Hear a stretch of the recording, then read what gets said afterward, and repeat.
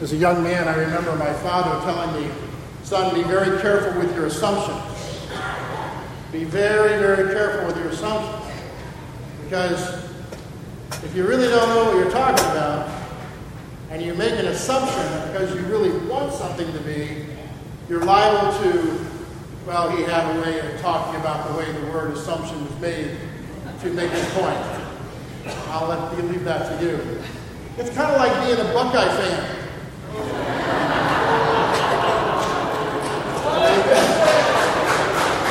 Now, I want you to know I say that going to IU. I was so proud of him, I couldn't believe it. How many people entered that game with a huge assumption? Before we came up the aisle at Mass, I met this wonderful couple who's visiting from Ohio. I almost told them I was going to do this, but I chose not. I didn't want to leave Mass. I think assumptions always get me in trouble. I don't know about you. And if we really want to look at the root of where assumptions fail, it's because error enters into our judgment because of our desire for something. Error enters in because we so much want something to be true that it distorts our clarity of thinking. Happens all the time. And so desire, ultimately, is the root of why uninformed assumptions fail. When we look at today's gospel, we see some pretty dramatic assumptions being made and how they fail. John and James, two very good men, as we know, they're out of human nature, approached Jesus and asked him if when he comes into his, I love this, when he comes into his quote-unquote, air quotes, glory, may they sit at his right and at his left.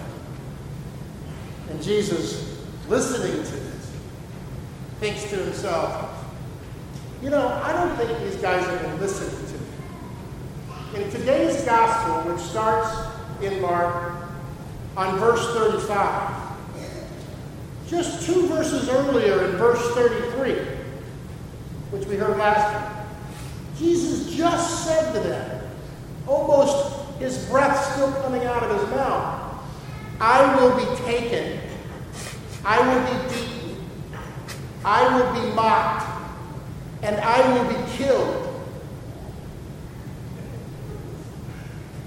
Have you ever been in a conversation with someone who was so excited about something that they didn't even hear what you just said?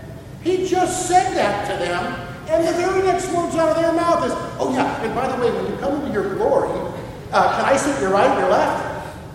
I mean, very human people, these apostles, very much like you and I. Jesus says to them, boys, you don't understand. Can you drink this cup that I'm about to drink?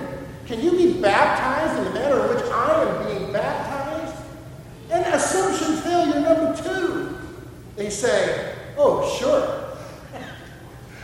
Yeah. You think they understood? No.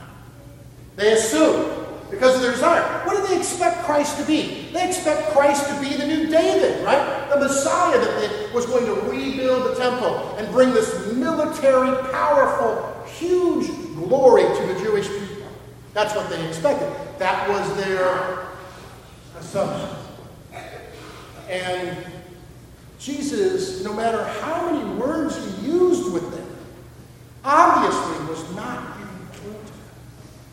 And he said, do you understand that you're going to offer, you are volunteering to drink this cup? And they said glibly and quickly, yes, we can. Fully not understanding what they just agreed to. Well, today, this Sunday, has been officially declared by Dcn Lunsford Full Disclosure Sunday. I should send a note to Rome. Full Disclosure Sunday. Do you and I understand what it means to be Roman Catholic? Do we understand what it means to be a follower of Jesus Christ and call ourselves Christians? Be careful of our assumptions.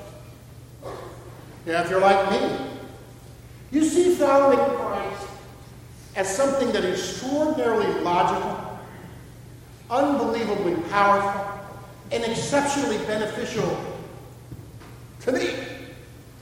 For when I learn to die to myself and to give to myself, to give of myself to others, I see the power of the Holy Spirit move things in my life.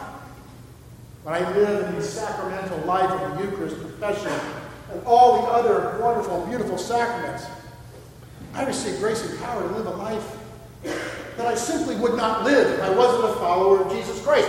And it's in that reality that sometimes we lose sight of the call. And Jesus says, can you drink this cup? Let's drop back 2 verses. They're going to take me. They're going to take me, which means he's going to be taken beyond his control. They're going to beat me. They are going to kill me. And then I will rise again. Can you drink this cup? If you and I are followers of Jesus Christ, shouldn't there be a cost to that? Certainly, we just talked about the benefit, but isn't there a cost to this, my brothers and sisters? Absolutely. Is it not an assumption of desire that it all should be warm and fuzzy? And isn't that now obviously a failed assumption, listening to the words of Christ himself? As we live our lives dynamically each day with everyone that we meet, we should know this simply and clearly. God expects you and I to be a servant to everyone we meet. Even to the point he uses the term slave. Our following of Jesus Christ is not intended solely for our benefit, but it is intended and purposed for the benefit of everyone else he created. Can you imagine a world where followers of Jesus Christ truly martyred themselves in their self-will to give of themselves so much to other people, more so than themselves? Can you imagine the world we'd be living in right now? This is the kingdom that God is calling every one of us to. If you and I are truly followers of Jesus Christ, shouldn't there be a cost? Could someone tell? Shouldn't we be martyrs? If not physically in body, shouldn't our reputations potentially be martyred? As we live in a world that is 180 degrees from the gospel of Jesus Christ, who flaunts and spits at his law and his directives and his life-giving, purposeful commandments, shouldn't this cost us something? As friends and colleagues and family members encourage us to violate the 10 Commandments, should we not stand up and say, no, I will not? Should we not be ostracized because, no, we will not? Are there TV shows and movies that we should not go to? Are there bars that we should not enter? Are there places in our life that cause us to become part of the world, not the kingdom? Are there philosophies rampant in our society today that suggest 9,622 genders when there are 2? Should this not cost us something? To simply lovingly stand up and say, 2, man and woman. Next question. Aren't we told by God to forgive no matter how grievous the error has been predicated on us? Aren't we called to die to ourselves and to forgive no matter what? Absolutely we are. Shouldn't this cost us something? Shouldn't we go to bed at night a little wounded? I think we should. And I think that's exactly what Christ is telling his apostles. Hey, wake up! Full disclosure, this is no party. Yes, you will have power and strength beyond your understanding.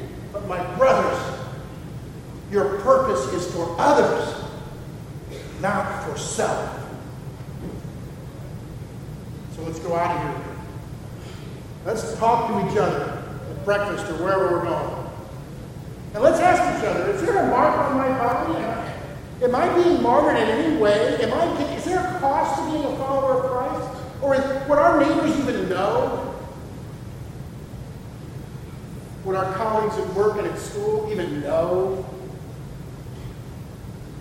Full disclosure Sunday. It costs to be a follower of Jesus Christ. May you and I have the courage to drink this cup with joy, with love, courage. May God continue to bless you.